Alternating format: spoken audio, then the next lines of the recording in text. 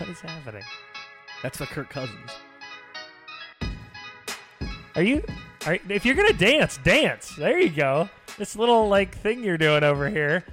About freaking time that we hire a DJ and he actually puts music in things. Good job, Dustin. That a boy. Yeah, finally, DJ DMAC providing us some tunage. This is your video cast for Thursday, March 4th. And Derek, you know how I always love to discuss time and how I view time, and I'm just so into the study of time.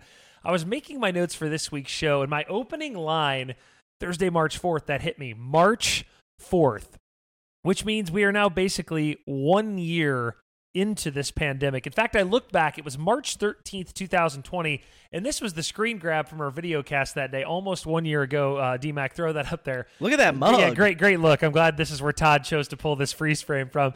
Video cast, coronavirus status, March 13th. You see it here. Leave that up there for a second, Dustin. It's even funny to me, the title of the video, coronavirus status, which showed not only did we not realize how long this was going to last, I'm thinking a couple of months, but it was like we didn't know what to call it or how to handle it at the beginning. And here we are 1 year later.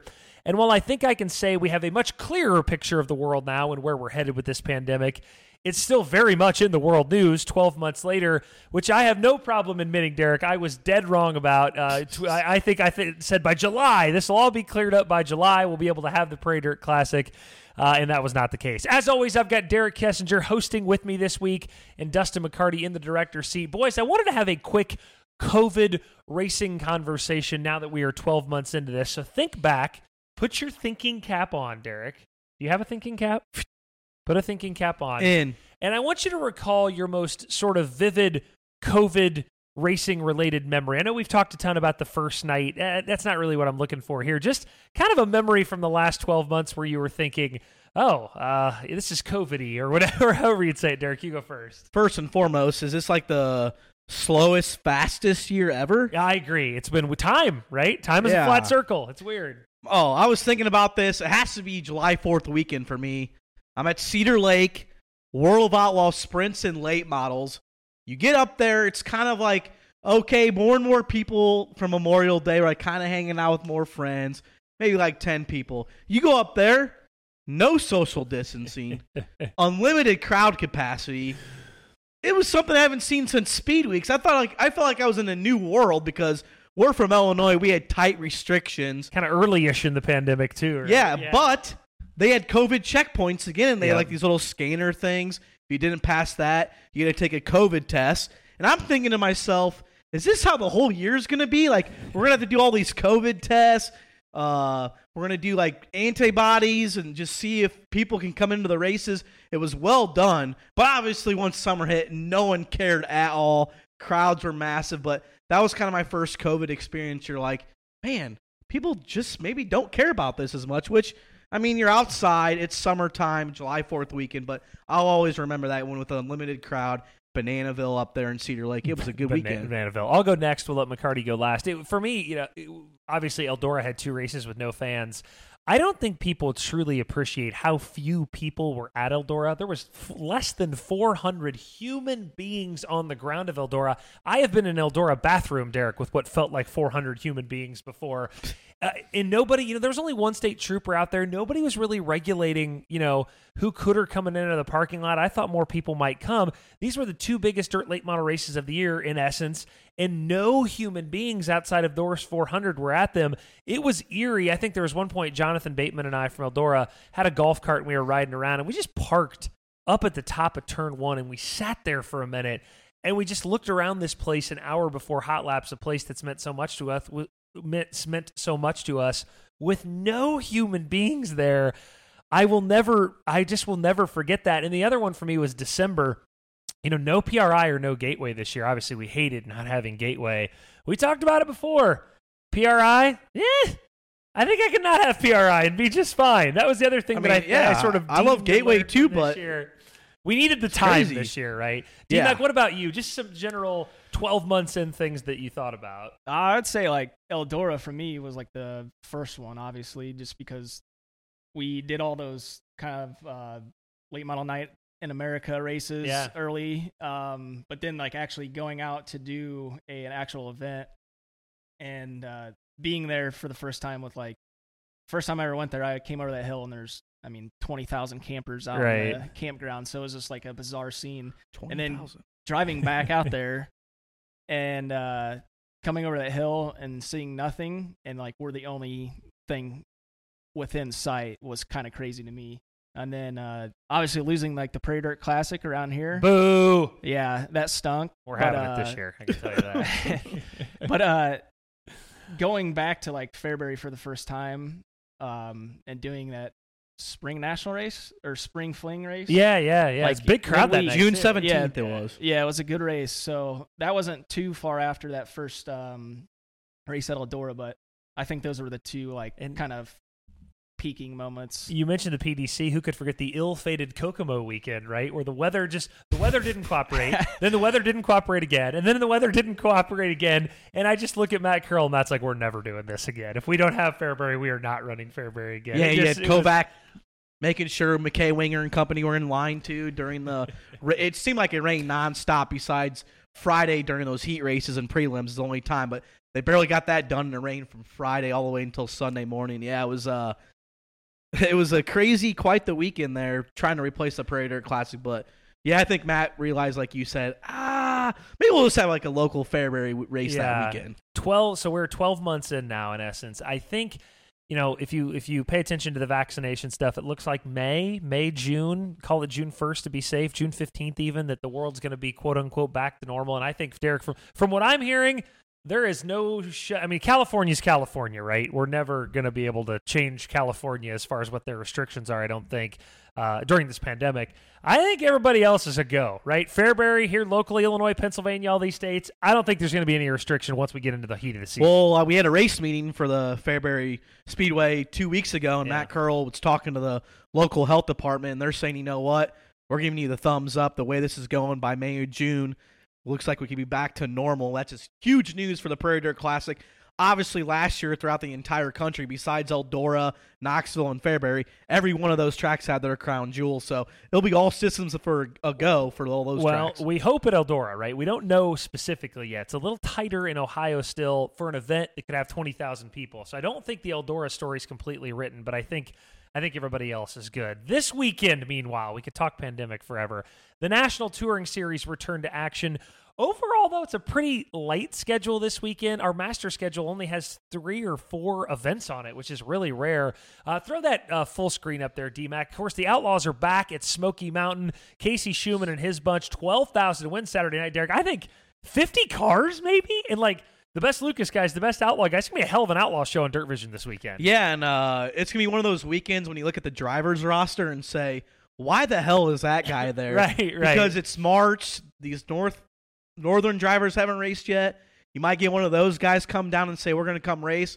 But, yeah, it's going to be a very interesting weekend. Lucas Oil's off. And the last 2 or 3 years, looking back at the rosters and entries, it's quite the stout fields. You're going to have Brandon Overton.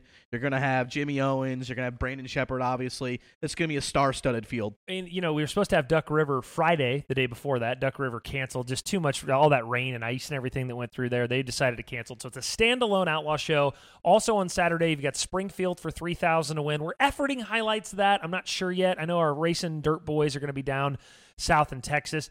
Cherokee, Derek, basically what was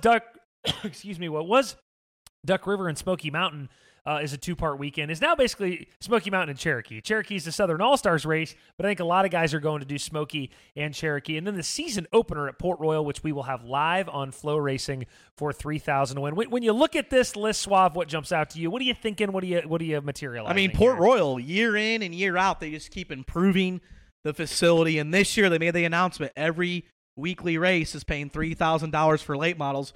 Fairbury set the tone a couple years ago with $2,500 to win. Yep.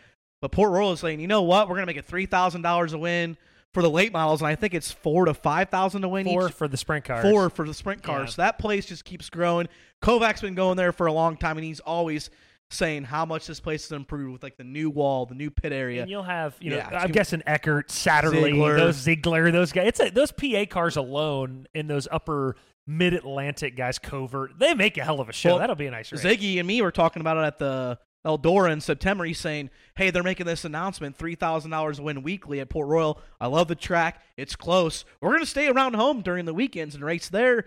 So maybe you're going to see some of those PA guys stay around home instead of traveling more and more like they used to. I think that could happen. Derek, have you ever been to Cherokee? You've never been to Cherokee. I've never right? been to Cherokee or Port Royal or Smoky. The only track I've been to was Springfield Raceway. Last year, Summer Frank Nationals Kecken race, Jr. won. The first time, me and Todd drove 5 hours to watch it rain out, but it was great memories with the Todd father. So that's a solid weekend schedule. We will have highlights from Smoky, from Cherokee, and from Port Royal. Of course, that's live on Flow Racing as well. We're working on Springfield highlights. Like I said, our boys at Racing Dirt, they got a hell of a USMTS schedule they're about to cover. You guys might have noticed last week on the video cast. By the way, we are going to have Roger Sellers from Smoky Mountain on here shortly. I've always wanted to talk to Roger and interview him. So we're going to preview that Outlaws race shortly. You might have noticed last week on the video cast, I mixed up the format a little bit, and I enjoyed it. I tossed you guys some curveballs from now and then to keep things fresh. I want to start out with Derek and I this week going head-to-head, one-on-one, a good old-fashioned debate-style show, if you will. We're going to split screen it. We're going to throw out 3 topics. Derek and I are going to roll with those 3 topics, and DMAC will judge after every one who won the debate for this particular topic. What was that? Do we have a phone ring in here? Was that your watch? You know what? That's why he's a DJ. He's not on air talent yet. Can you imagine that the guy just brings a phone? Or I'm really kind of getting into this debate thing, and DMAC just lets the watch go off. I am full-blown new to this watch, so I have no clue how to change settings. It could go off again. We could be in the middle of the... He's a popular guy. Very serious. I need to collect myself. Well... Oh, God. You try to get good help, Derek. Anyway, we're mixing it up again this week. We're not starting off with a guest. We're starting off me and Derek going head-to-head, 3 topics. I'm obviously going to win this debate. Well, if Bacardi, remember that bag I sent cut to his your mic house off. yesterday? Cut his mic off. So if you're scoring at home, you know that I won. I know that I won, but kind of cheer Derek on Twitter and stuff. Good points. Great job. Okay, now that we're back with everybody else. Derek, are you ready for the debate? I am so ready for the debate. Okay. I'm Stephen A. You're Skip. Oh, great. I got to be Skip. Okay. We start with topic number 1, and topic number 1 is start times. It is no secret in the 14 years of this website. I love the split screen, too. I can look at it. Point at me, Derek. I'll point at you. You point at me. There we go. I love that's like Michelangelo here.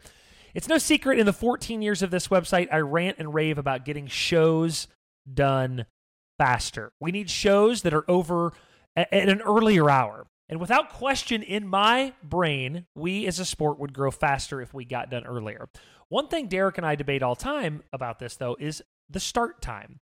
I feel the night often goes off the rails and gets off pace when it comes to the start times.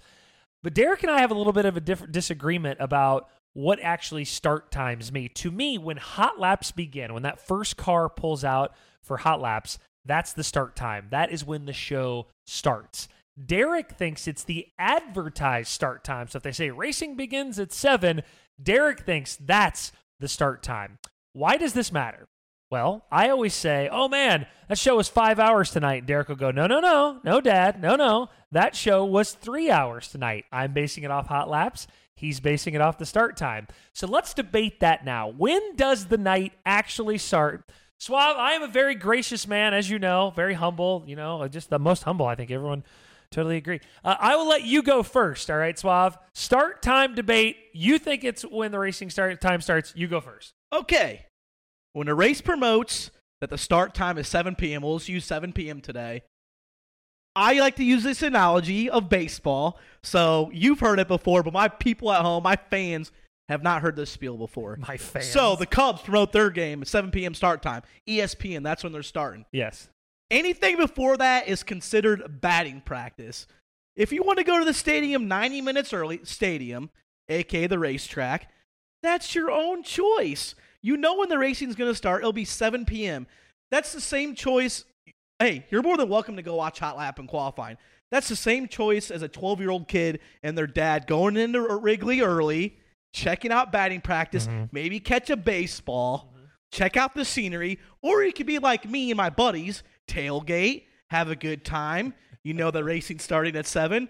or you're at the baseball game at Murphy's Bleachers, you know, the game's starting at 7, and then right at 6:30, 6:45, that's when you say, boys, rally up, we're headed to the racetrack.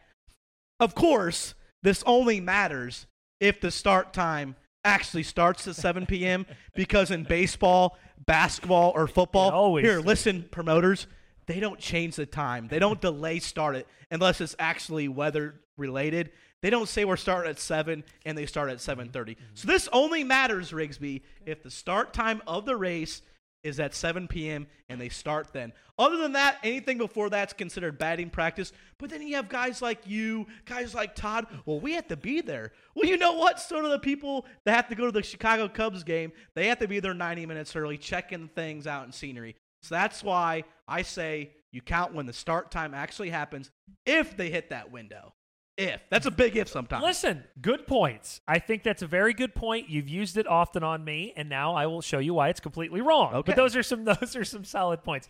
Here's number one. I've broadcast thousands of races in my career, right? Okay, I've done it. I've done customer support, emails, everything. I've been part of more broadcasts than you can count. People lose their damn minds if we do not broadcast hot laps. I have seen it and heard it over and over. Old ladies flipping tables over, people losing their shit. If we don't have hot laps on, people go absolutely nuts. Never once in your life have you thought, I'm going to kill ESPN. Batting practice isn't on right now. I'm going to kill them. Those are not apples to apples. Let me finish. I see you want to talk already. I see you wanting to talk. Nothing during a basketball game or a football game. In essence, nothing is going to happen during a warm-up session that really affects the night. However, in racing, a guy can blow a motor or have some major mechanical problem, and that is part of the night. It matters. If Jonathan Davenport goes out there and blows a motor, you just show up at 7. Where's Jonathan Davenport at? Oh, we can't really say. We don't really talk about what happened. It matters. That really, making a counterpoint all you want over there. The things that happen in practice for late model racing matter way more than basketball or football game. You mentioned these promoters, right? Starting at 7 p.m. God love you. Promoters, I love you. You know I love you. You know we can't trust promoters to start on time. 7 o'clock is 7:12, is 7:17, is 7:32, is 7:34. Rick Schwally's about the only one in the country that can crack the whip and get these guys to start on time. If you're asking a dirt track for me to trust them, I can't do it. We can only trust East Bay. The bottom line is when motors start and the cars hit the track, the timer on the night begins for all of the reasons that I have just discussed. I mean...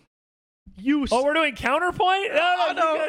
I'm just saying, guys get hurt. Guys get sore during batting practice. They might have to, what? How many times in your life have you heard a guy get sore during batting practice? It's happened. Some guys get hurt, get sore. All right, McCarty, we go to you now. Who is the winner of the first debate on start times? I got to get one here, McCarty. Come on. So I see both points. Like what Derek just said, like people could get hurt, injured, whatever. Which never happens, which is literally never happened. But I do agree with Rigsby because once that green flag drops, let's get the show rolling. 1-0, Michael Rigsby. That is kind. You make good points, though. Your points are very solid. I will give you that. Bullshit. Let me shake off this win. I can't let this first win affect me. I'm 1-0. McCarty, you have to let me do this one. Okay. We can't go up 2-0. Topic number two, B mains. I have made no secret, while I understand that B mains have a place, and drivers give me shit about this all the time, I would love for us to somehow figure out a way to eliminate B mains. There, I said it. I can't help it. Every time a B main comes on the track, I don't have a feeling of awesome, more racing. I have a feeling of how long is this going to take? Can we just get to the feature already? Is this thing about over, the B main? Derek, on the other hand, feels as though B mains are absolutely necessary. Derek, after I absolutely crushed you in the first one, I am going to go first in this one. Okay. Point number one, listen, I get it, right? You have a horrible judge. A guy pays to race. He wants to compete as much as he can, right? He wants to get in as many laps as he can. That's the competitor side. There are also fans out there who just want more. They'd watch 100 races a night, not even bat an eye. But somehow, B mains, these guys were presumably bad in qualifying. They were presumably bad in the heat races, and now these guys are getting more laps than anyone has gotten all night because there's likely more cars in a B main at a point in the night when the show has kind of started to hit that we're dragging a little period of the night. And people are getting a little itchy to see the main event. No poster in the country says, come watch B Mains. It says 10,000 to win March 5th. That's the headliner, the feature, right? So nobody, the poster does not say, come watch the B Main guys. No one cares about this. So what is my solution, right? I can't just bitch and not have a solution. First, let me say this. My first goal is to get everyone to hate B-Mains like I do. That's goal number one. That is a big, lofty goal. Fill your heart with hate like I have. That's goal number one. But the other solution is this. Just transfer more from the heats. Instead of transferring 3, transfer 4 or 5. If it's transferring 4, transfer 6 or 7 or 5 or whatever it is. Then when the heats are over, it's go time. It's no more screwing around. We have to sit through these slog races. Also, how often does anybody even come from a B main anymore and win a race? Oh, you think you've got a statistic for this is what my guess is. Those are my points. We don't need B mains. Derek, go. You done? Yeah, I'm done. All right. Like you said, guys pay money to enter the event. If he's just getting started and not very good, when does he have the chance to get better? Also, if we get rid of these races, you will lose the mediocre and beginner drivers. We don't need that in our sport, Rigsby. We do not need that. And you mean to tell me the World 100, when you have 110 cars, we're not going to have B mains? What are you smoking, Rigsby? I can make an exception for Eldora, right, or something like that. Okay, this weekend, Smoky Mountain, $12,000 a win. Let's say a driver like Jimmy Owens has electrical issues during qualifying, during the heat race, and can't make it out for his qualifying segment or his heat race. No B main. All these fans in Tennessee want to come see Jimmy Owens. He's done for the night. Jimmy Owens Invitational. I'm just saying, no guarantee Jimmy Owens gets in the show. He might not make it. In to see their driver race. So if they have a bad B mains, also give the chance for guys like that who've struggled, had bad luck, a chance to redeem themselves and make it into the A main. And what about shows with no qualifying, Rigsby? Your favorite event, I-80, the Silver Dollar Nationals. What if this first round of heat races are just horrible? Say there's no passing, nothing. What do we do with those guys then? Are you done? I'm done right now. McCarty, come on, let's go, baby. Those are good points. I'm not saying they're not. I don't have the perfect solution other than also your goal of people hating B mains. It might be the hardest goal in the history of mankind. My biggest solution is fill your heart with hate, and I don't think I'm going to be able to do that. McCarty. Point 2. I would lean actually to Derek's point because racing is a matter of like fractions. Sorry, I had a thing. And so many little things can happen between getting to the track and then getting on the track.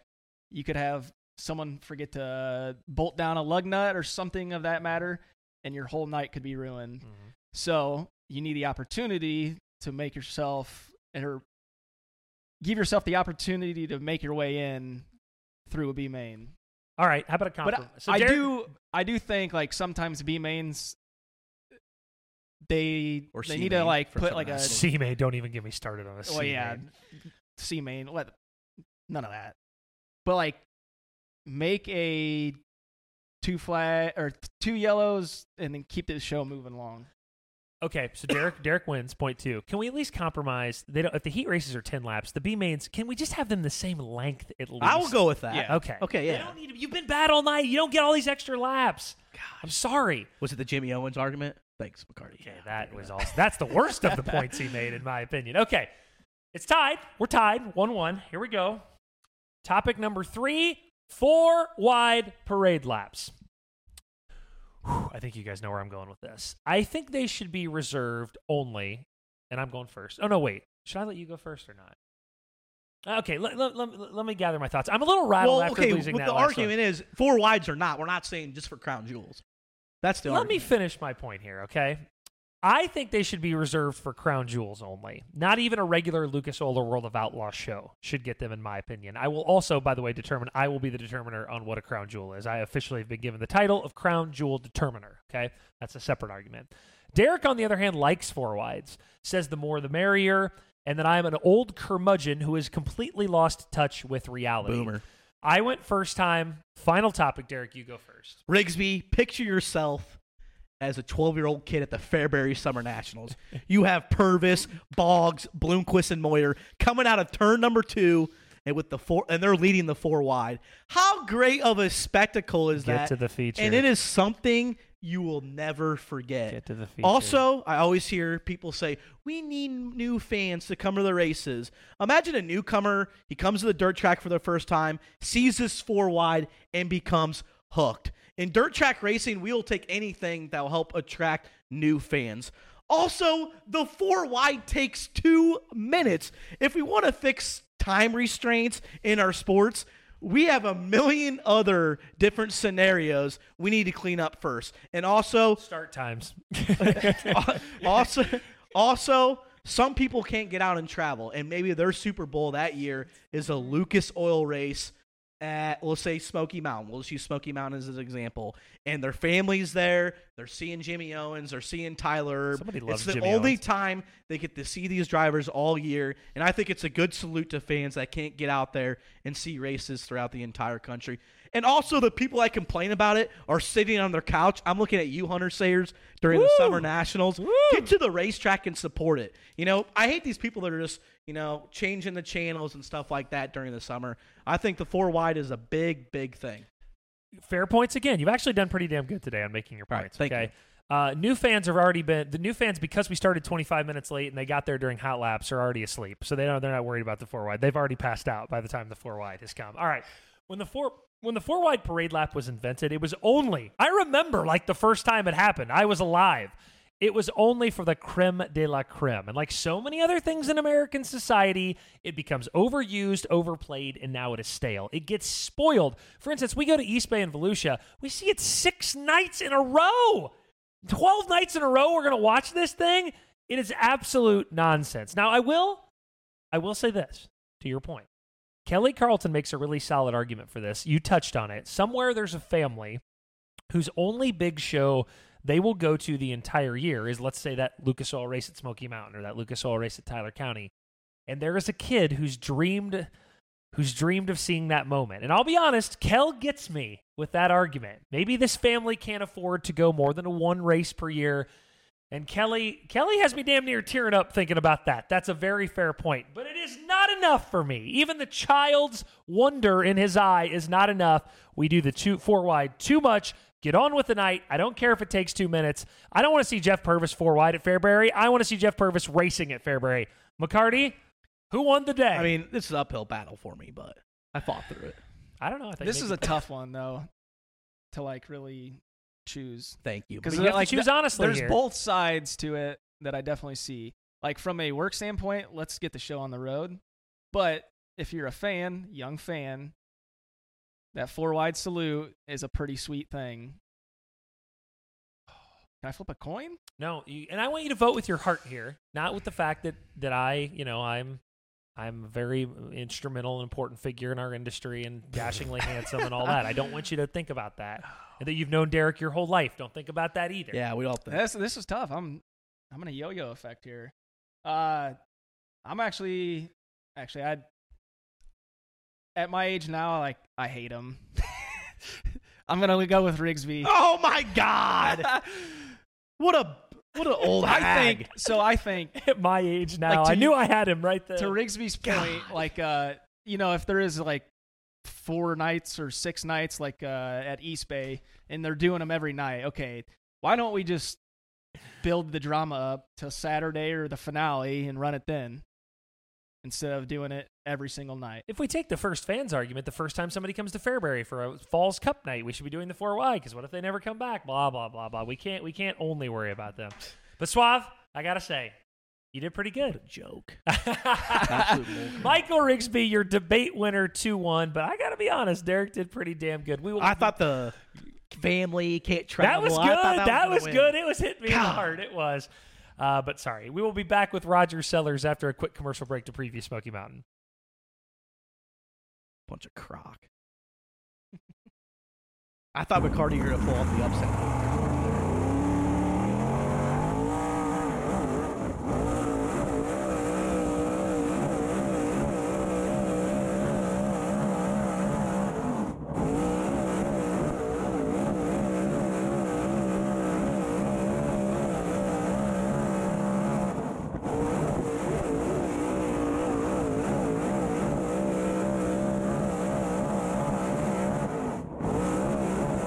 Are Are you looking for the best race shirts on the planet? Impact Race Gear has you covered. With first-class artwork and state-of-the-art screen printing equipment, we service the entire racing industry from dirt late models, sprint cars, modifieds, to asphalt and drag racing. For shirts your fans and sponsors will love and deserve, be sure to call on Impact Race Gear for your next project. Visit our website at impactracegear.com or call 1-877-743-8337. We make it easy to get the best race shirts on the planet.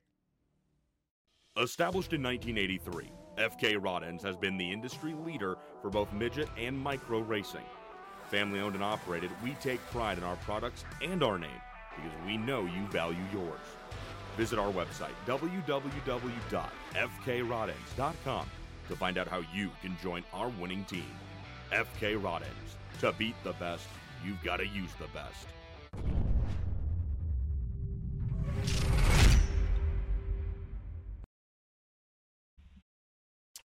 Back in the Flow Racing and DirtOnDirt.com studios, Baum Chevy Buick, by the way, is Central Illinois' #1 dealer and has been family owned and operated since 1928. That's almost 100 years. I will be that old at some point. I'm not saying this either. They're the nicest people in this industry as far as car and truck selling I have ever met. Hit their website now at baumchevybuick.com. And Derek, again, you got to buy your next car there, because if you do, a lifetime subscription to Dirt on Dirt and Flow Racing. Because if you ever quit, Derek, I'm pulling that subscription. I'm revoking it, and you'll have to pay for it, okay? I mean, if that ever happens, then I'll buy a... You'll buy a $150 subscription. Yeah. Check them out at Baum Chevy Buick. By the way, March, honestly, and historically, is hilarious in our sport. When you just look at the success rate of events completed in March and April, but we're going to focus on March now, it's been pretty dismal over the years with rainouts and weather outs. So I kind of tasked Todd Turner with this. I said, Todd, do a little research of the last decade of weather-related stuff in our sport. And D-Mac, we've got a couple of full screens on this. This is March rainouts in the last 10 years. We didn't count 2020, right? Because obviously with COVID, nobody raced in March, right? It would have been 100%. So 2010 through 2019, 35% of the races were halted by weather, 149 of them. Most scheduled races ever was 57. The most weather halted, we lost 33. So that same year, the most scheduled, we lost 33 of 57. The least scheduled races were 32. And the fewest affected, Derek, I don't remember this. 2016, only 7 races were halted by weather. Do you remember that in 2016? I do not, but apparently Mother Nature was very nice and courteous to the promoters and the drivers that year. And I love, 35% is the kind of number to keep in your mind in the month of March of those that have been halted by weather. I'd love to compare that to other months. If you're a promoter, do you take the gamble? 65% chance? Well, we're going to talk to a promoter here in a second about that exact scenario. There's one more here we've got, too. Most successful seasons, as you just saw, 80% of them got in 2016, 2012, and 2019. Also very successful there. The least successful seasons, 2015, Derek, I do remember this one. 58% of the races scheduled in March in 2015 were washed out. The year before that, in 2014, a bad back-to-back stretch in 14-15. Luckily, 16 bounced back. 2011, also a rough season. Leave that up here for 1 second. And that led into the summer, because that was the Summer Nationals year where you had double-digit rainouts. That was one with Billy Moyer. Which year are you talking about? 2015. Okay. So it was just a wet year. I remember that. That's when Billy Moyer was around and Jason Fager and all them. It was just a very wet spring and summer. So 2015 was the rain tour. Yeah, it was definitely the rain tour. So yeah, that was through 2010 through 2019. I just, I'm always into statistics, and I thought, let's look at that. Some years really good for the weather, some years really bad for the weather. So we've been talking about bad weather in March. A guy who has bucked that trend and is hoping to buck it again this weekend is the owner of Smoky Mountain Speedway and the owner of Hudson O'Neill's Dirt Late Model Ride, and probably the owner of a bunch of other stuff, if I'm being quite honest. He's so successful. He is one of my favorite people in the sport. I say it all the time. One of the nicest human beings I've ever met. Roger Sellers, who will host a $12,000 to win World of Outlaws show this Saturday and joins us now on the Integra Shocks and Springs hotline. Roger, as a promoter, you heard me on the phone mentioning those March statistics. You've got a very popular March race. When you hear those March statistics, what do you think, Roger? Well, it pretty well scares me, to be honest with you, because it's pretty well hit or miss here in East Tennessee, you know, and occasionally we'll hit a beautiful weekend like coming up this weekend, but sometimes we have snow, you know, so it's hard to say this time of year. You know, I'm actually glad you touched on that, because what I don't think the general public understands about March dirt late model racing or any sort of short track racing is that if you hit a good weather day in March in a part of the country, you know, where it's, you know, kind of been nice all year, that Tennessee area or whatever, it can literally make or break a year sometimes. You don't have to use exact numbers for me, Roger, although I'd love it if you did. But try to explain to folks just how feast or famine these events can be, because I think last year was your largest crowd in the history of Smoky Mountain in March or right around it. You can either hit big as a promoter or it can go bad, can it? You can take a check home or you can write a check on Monday morning, and I've done both of them. You know, unfortunately, just like you said, you know, our end of the year race, our October race was one of the better races we had all year long. Had a 2-day show, Southern All Stars. Had it on Friday and Saturday, and the weather dropped down to 32 degrees, freezing, and it just you know, we had a packed pit area. Our tier parking area where you can sit in your car and watch the races was full, but our grandstands was pretty well empty.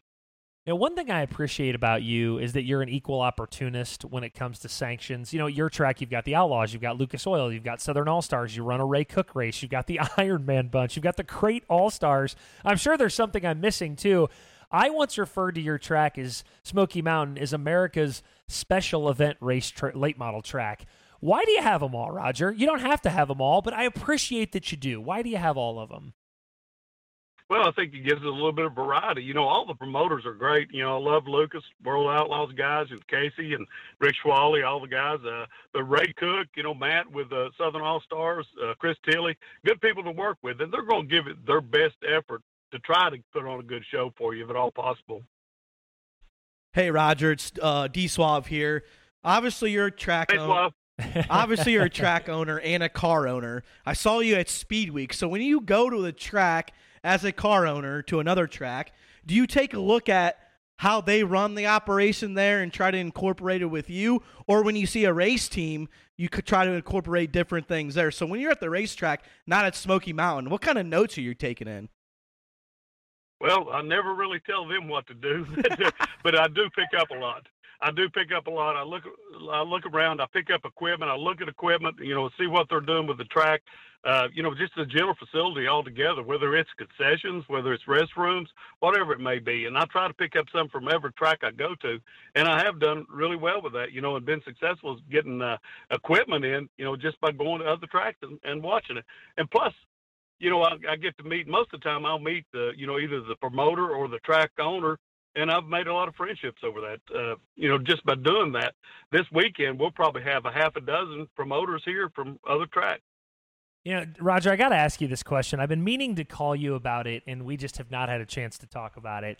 You know, during a drive home segment that we do on Speed Weeks, I got into a little bit of hot water with the Shannon Buckingham crowd when I was trying to pay you a compliment, and the quote I had was, I went and played it back, Roger Sellers has to be thrilled. He has this young, hungry, up-and-coming guy in Hudson O'Neal driving for him now who is really running well out of the gate, and he's young, and the future is so bright. That was my comment in essence.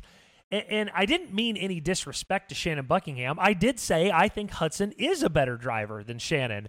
I'm just going to ask you, because we haven't had a chance to talk about it yet, were you upset with me for making that comment? Because I got to be honest, the Buckingham crowd, they came after me pretty hard. I thought maybe we could just talk about it and clear the air a little bit. Well, you know, to be honest with you, Michael, I'm not one that gets on social media. You know, I know how much damage social media can do, sure, you know, to tracks or, you know, to racers or anybody. So I don't really get on and blast anybody on social media. I will say it was a little bit harsh. I think the world of Shannon. Of course, you know, Tom Buckingham and his family, the entire family. And Shannon's been right there with me. You know, Shannon's the one that recommended Hudson, and he's been there with me the whole time. He comes to the shop. He helps us out. He wrapped the cars a lot of times for us, you know, and it did hurt a little bit. I won't say that I got mad at you, but you know, it did hurt me a little bit to hear that. And that's fair. And that's and I hated to bring it up on the air for the first time, but I know you and I have known each other long enough that we can talk about those things. And I really, I think intent matters sometimes. My intent was not to hurt anybody. My intent truly was, I bet Roger's thrilled because Hudson's really good. So I hope you can at least appreciate that. That's what I was going. That's what I was going for. Oh, and I certainly do. And you're right. He is. I'm really excited about the future here with Hudson, and he's doing me a great job. Rigsby. Honestly, I thought it was probably because Shannon said that. What was it, 10, 12 years ago when you started Dirt on Dirt? Yeah. he said it would never make it, and I thought it might have been a jab back. Just kidding. I'm just teasing on that. Well, Buckingham did tease me that it would never make it. Him and I have talked about that many times since. It was not in regards to that, but I think a lot of people want you to be candid and say what you think, but when you say sometimes what you think, people get upset. So it's a good lesson, right? It's a good lesson to be learned. We say all that. You've got this partnership with Hudson O'Neal now where he's your driver. This thing looks to be off to a great start. How excited are you, Roger, about how things are going with Hudson? Well, you're right in saying I'm excited. I really am. I mean, the kid, I was around him a lot, and his dad also. Never met his granddad, but they said his granddad raced also. But I've been around him quite a bit, watching him grow up from the time he was probably 14, 15 years old, at least on it, and he's always impressed me. So, when we got together and went to Speed Weeks, he asked me, he said, what's your expectations? And I said, I'd like to come out of Speed Weeks in the top 10, and he said, I think we can do better, but he said, let's see what turns out, so I was extremely impressed when we came out there, number one overall ranked as far as best average finishes, but also, number 2 in the Lucas Oil Points, so it was good, and to see him do that good at Ocala, pretty much all tech, East Bay, then go over to Volusia, because Volusia could be a really tough track, and to finish, second and third over there, the 2 nights that we did run, it was impressive to me. Roger, you sold your business, I guess a couple years ago now, last year. I'm losing track of time. 2 years ago? When did you sell it, Roger? I'm losing track of time now. I sold it in December of 18. It's been 3 years now. Okay. Without question, and I don't think I'm overstepping when I say this, you're living a great life, right? Your business was very successful. You did quite well. So why do you keep doing all this? Why do you keep lugging around to these dirt tracks? You could be on a boat. You could be on an island. Why does Roger Sellers keep doing this? Well, that's just not me, Michael, to be honest with you. I mean, I enjoy what I do. I enjoy the racing part of it. We have a drag racing team also, and we've been really successful with it. I think it's the thrill of victory, and trying to do the best you can at anything you're involved with, really. And that's fair, and I appreciate that answer. Swab, I know you got one more too. Roger, obviously, I mentioned earlier, track owner, car owner. Where do you see the state of late model racing in 5 years? I know it's maybe not on your radar, but it's something to look at considering what you do for the sport. You're right, Swab, and I do think about it a lot. I think about it immediately. Because of the fact that, the virus itself, the pandemic, a lot of people said, it really hadn't affected us a lot, on it, but I always related to it being like a chain coiled up and a person's on each end pulling it, and eventually the slack's going to be out of that chain. And I'm seeing some of that, in the RV industry that I was in prior, in motorsports even, now it's tough to get a set of pistons, set of valves, anything, and there's got to be repercussions, in the future here if things don't get back to normal pretty quickly. But I think it can affect us in the long term if we don't get things going. But I do kind of am concerned, I guess, what the future does hold for it, because I do see the younger generation not really caring that much for it. We try to have a lot of activities for the younger generation at Smoky Mountain, but it's I see less and less of them every time I open the gates, to be honest with you. Let's circle back to the World of Outlaws. Last couple things, Roger, this weekend. When you look at the World of Outlaws right now, coming out of Speed Weeks, and I guess I'm asking you to be an analyst a little bit here, what do you see when you look at the Outlaws? You're about to have a big crowd, big car count. By the way, we can talk about that. Over 50 cars this weekend, I think. What do you see when you look at the Outlaws right now coming in? I think it's going to be really good this weekend for us. Like you say, I think 53 or 54 cars already committed to coming into it. I think they're still growing and headed in the right direction. By the way, is that the largest car count in Smoky recent history? Maybe not ever, but it's got to be up there, right? I'm thinking 52 was my largest count ever, the best I remember. And just you got enough tickets to print this weekend, Roger? Do you need help with selling tickets? I think you might need to print some more this weekend, I think. I kind of thought you might be here helping me count money. Somebody's got to watch Swab, Roger. Somebody's got to stay back and keep an eye on him. Last thing. Swab. Yeah, I will. I'll send him. He's actually Perfect. looking for an excuse to get out of the house. You're a promoter. Give folks another chance. Kind of talk to them here. Why should they come to Smoky Mountain this weekend? Give another chance. Talk as a promoter to the race fans out there. Well, I mean, like I say, it's going to be a beautiful weekend. It's going to be a little bit on the cool side, but it's going to be 52, 54 degrees, something like that on Saturday. You know, we've got the race starting a little earlier, starting at 4 o'clock. So the driver's meeting's at 4, and we'll have hot laps directly thereafter. I've got tier parking. I've got camping. And the tier parking, you can actually pull up to the backstretch and watch the races from your car. You can bring a cooler, bring your food, bring your beverages, whatever you want to with you. It makes it pretty neat. There's a lot of things going on inside the track too. I've got good concessions. I've got a lot of good souvenirs. We've got a lot of people coming in this weekend with souvenir trailers, so it's definitely something you don't want to miss. You want to come to it. It's going to be great. It's nothing like seeing, smelling, and hearing all the action going on.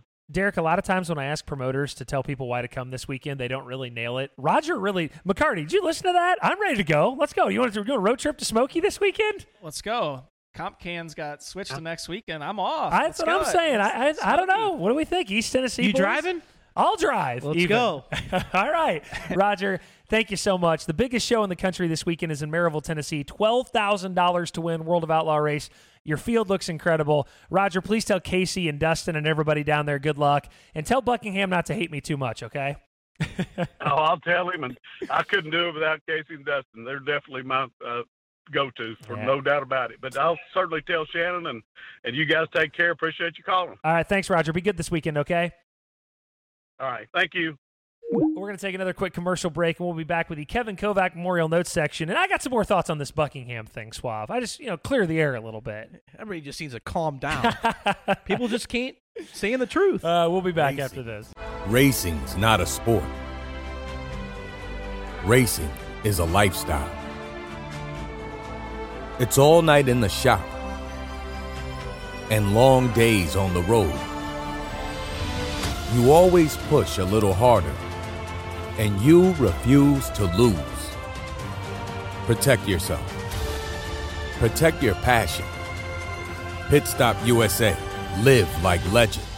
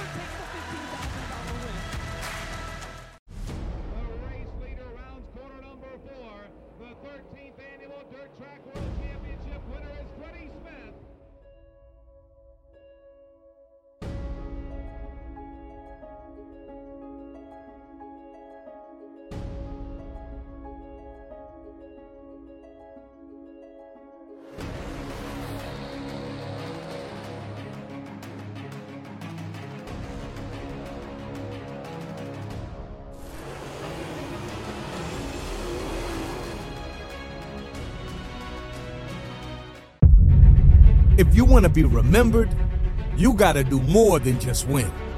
You got to get them out of their seats. You got to give them the slide job, cushion pounding, no holds barred racing they paid to see. This is dirt track. That means pushing it to the edge and laying it all on the line. Yeah, you might wreck. We'll help you get back out there so they can watch you try it again and again. See, dirt track is a sport of the people, and only they decide if you're to be remembered. It's your job to take risks and make sure you're memorable. Pit Stop USA. Live like legends.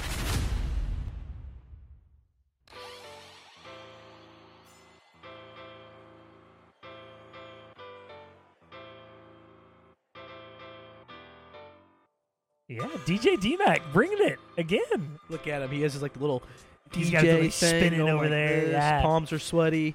When Derek and I were poking around the March rainout percentage numbers earlier in the week, Derek actually had a good thought. He goes, who has the most March wins, you think? I was like, that's actually a great question. I don't know. Todd Turner, the Todd father, cooked that statistic up for us as well. Throw that up, Dustin.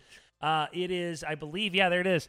Jonathan Davin. No surprise, right, Derek? Davenport, Madden, McDowell, 3 Southeastern guys who are going to be able to race more, have the first, second, and third spots with 13, 12, and 10.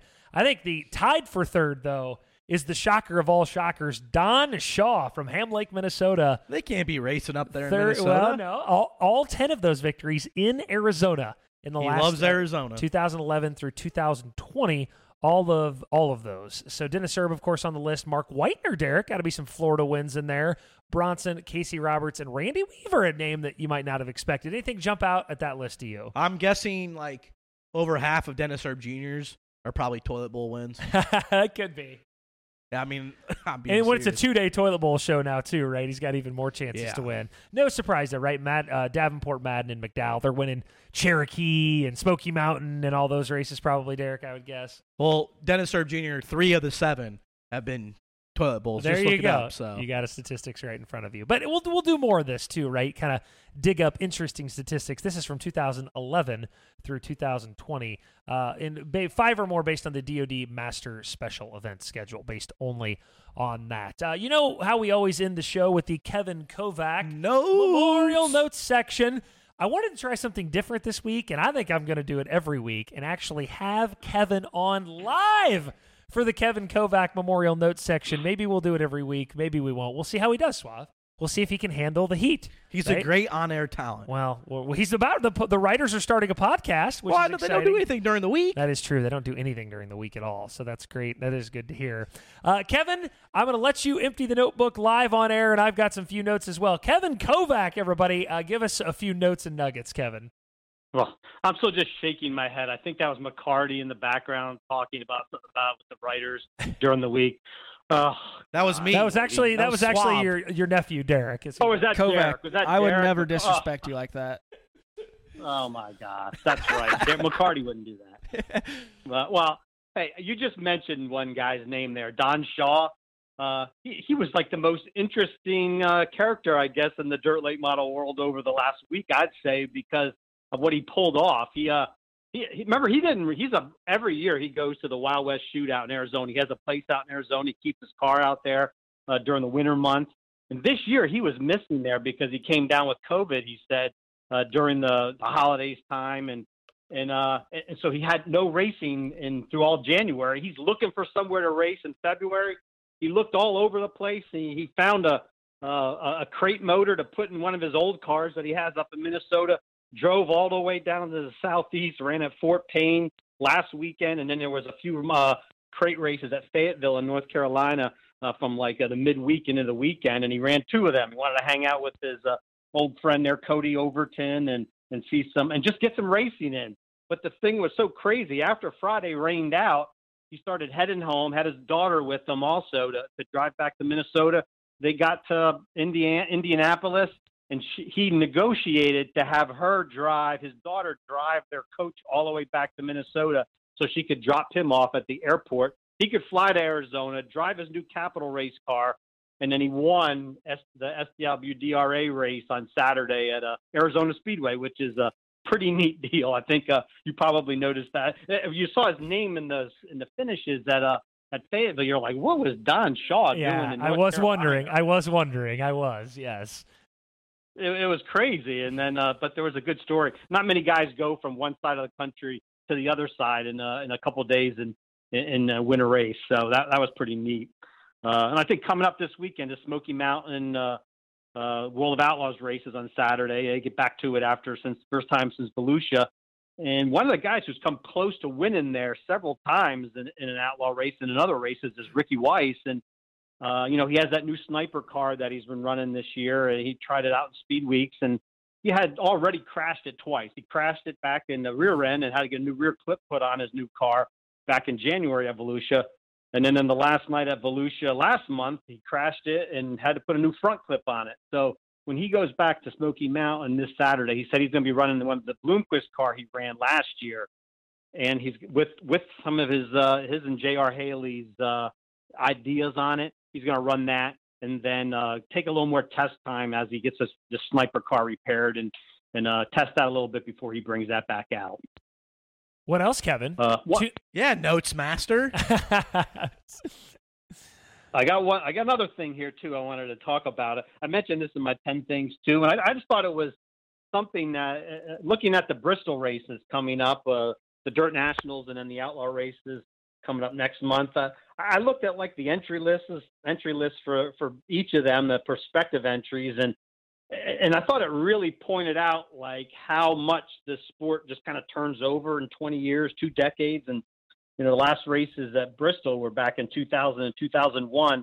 I kind of wanted to see who are the guys that raced in those races, which had 189 cars the first in 2000, and then they had 89 and 76 in the 2 prelim nights the second year. So that's a lot of guys. And I only found a handful, maybe a dozen guys that ran those races and are entered for these races this year. And only 5 of them ran the features. Scott Bloomquist, Billy Moyer, Rick Eckert, Chris Madden, and Dennis Erb Jr. were the only guys that ran a feature back in those years that is expected to be competing in this year's races at Bristol, or perhaps Earl Pearson Jr. might run also. If he did, that would be 6. And there was only 7 non-qualifiers back in those days that are going to run, that are on this year's entry list. And guys like Dwayne Aldridge, Stacy Bowles, Bob Gordon, Jason Hyatt, Frank Ingram, David Payne, and David Smith. That's it. That kind of really shows you how quick things turn over, I guess. Well, I guess it should, though, right? It's been 20 years when you think about it. It's pretty rare like in any other sport. Yeah, besides LeBron James. Yeah, 20 years later, man, I can't believe the 15 guys aren't doing this. So, Kevin, those are excellent notes, and I would like to have you on live every time. Is that possible? Oh, I guess so. Whenever. I always like to enjoy being on with you guys, so I could do it. Let's talk. Go ahead, Swab, because I got a point too. Okay, you go first. Well, I was going to say, really Kevin, you guys, the writers, are starting a podcast, Dirt Reporters. You, Robert, Joshua, and Todd, which I'm very excited about. Why should I listen to this new Dirt Reporters podcast, Kevin? Sell me on it.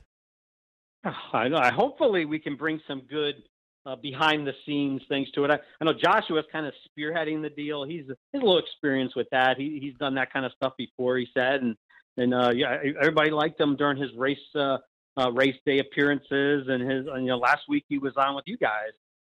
So I know that he could do a good job, and we'll just try to bring like more of the, I guess, behind-the-scenes the writer's perspective, I guess, and hopefully not complain too much or anything. But I want it to be all complaining, just complaining. Yeah.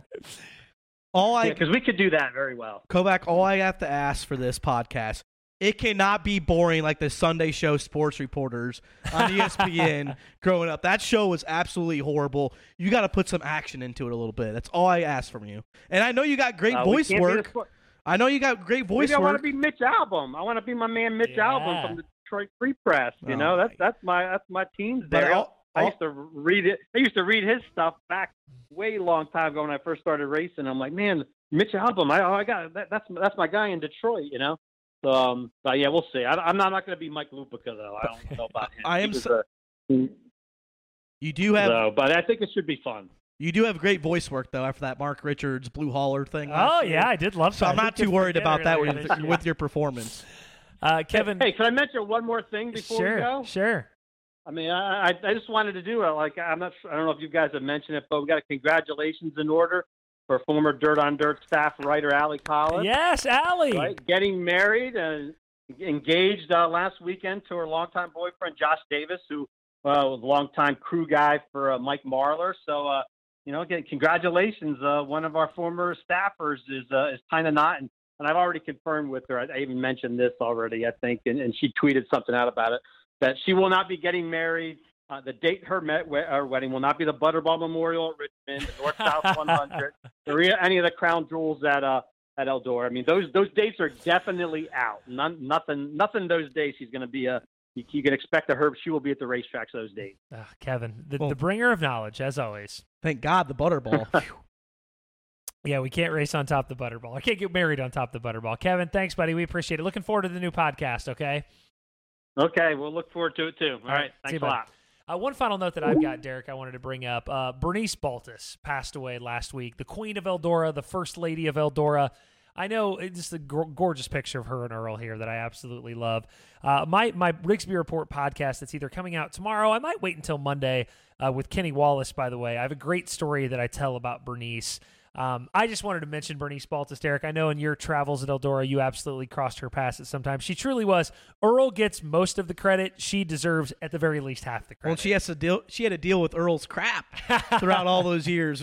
Bless both their souls. But, yeah, one of the nicest ladies. Obviously, I got to meet her personally growing up a little bit, seen her at the concession stand, but really got to talk to her and Earl when I first started at Dirt on Dirt in the press box. Nothing but nice people. It's very sad to see that both the founders of Eldora Speedway have passed, and life goes on, but you can give credit to Tony and all them how much they've continued that legacy.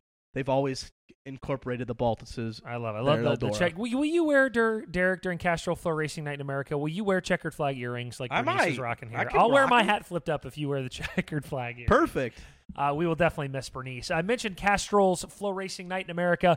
Some of you may have seen last week we upped the ante for the opener. Castrol said, hey, can you please make this opener big? We want it to be big. We threw them some ideas. They hit with this. Take a look at the full schedule for the entire season. That opener, Derek, at 411 is now $20,000 to win. We are exactly 3 weeks away from that right now. Just 21 days from the Castrol Flow Racing Night in America opener. Now 2 $20,000 to win races, a $15,000 to win race at Fairbury. And who knows, Castrol has been an amazing partner so far. You may see some more purse jumps on this list, Derek. I think we're probably going to stay steady, but this is pretty cool 10-race miniseries we've got put together. Well, you never know with Flow Racing Night in America. Crazy things can happen. It's just one of those. It's one of those Tuesdays. Hell, we might have Moyer's uncle come in again. Carl say he's going to pay $50,000 to win. You never know. That is true. So keep your eyes locked on that schedule, and we appreciate it. For Derek Kessinger, thank you very much for everything again today. Roger Sellers, it was awesome having him on the air. D-Mac. By the way, we worked D-Mac into the show a little more today. Well, that's the only reason he picked you to win the debate. You think that's why? Yeah. Todd Turner, thank you for the stats. I believe we'll be back next week. My Rigsby Report with Kenny Wallace was a fantastic interview. That's dropping very soon as well. Tons more content coming in March, guys. We'll see you soon. Thanks.